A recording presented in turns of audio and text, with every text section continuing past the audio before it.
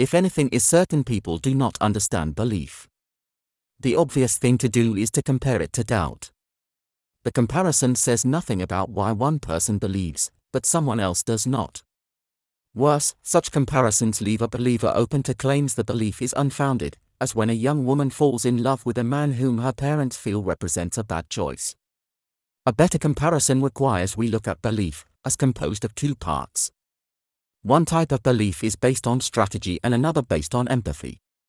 There are generals who focus on logistics, including the movement of troops through terrain and supplying them with sufficient materials for an offensive. But there are others who plan based on what ought to be, or what causes an emotional reaction. The latter believers are fatalists. Fatalists often rely on gut feelings or a sense of destiny. We believe good strategy always defeats fate. A strategist believes he can win because he has put the odds in his favor. Strategists systematically lay out the conditions in which a win is secured. The fatalist believes he will win because of his own desire to win, which he believes he has transferred to the assets he controls. Sometimes this is done simply by blowing on the dice, imbuing them with good luck.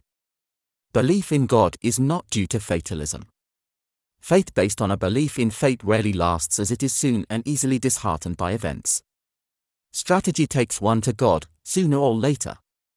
Strategic thinking is long-term and comprehensive, and the longer the timeline and the more comprehensive the strategy, the more likely it is to arrive at God.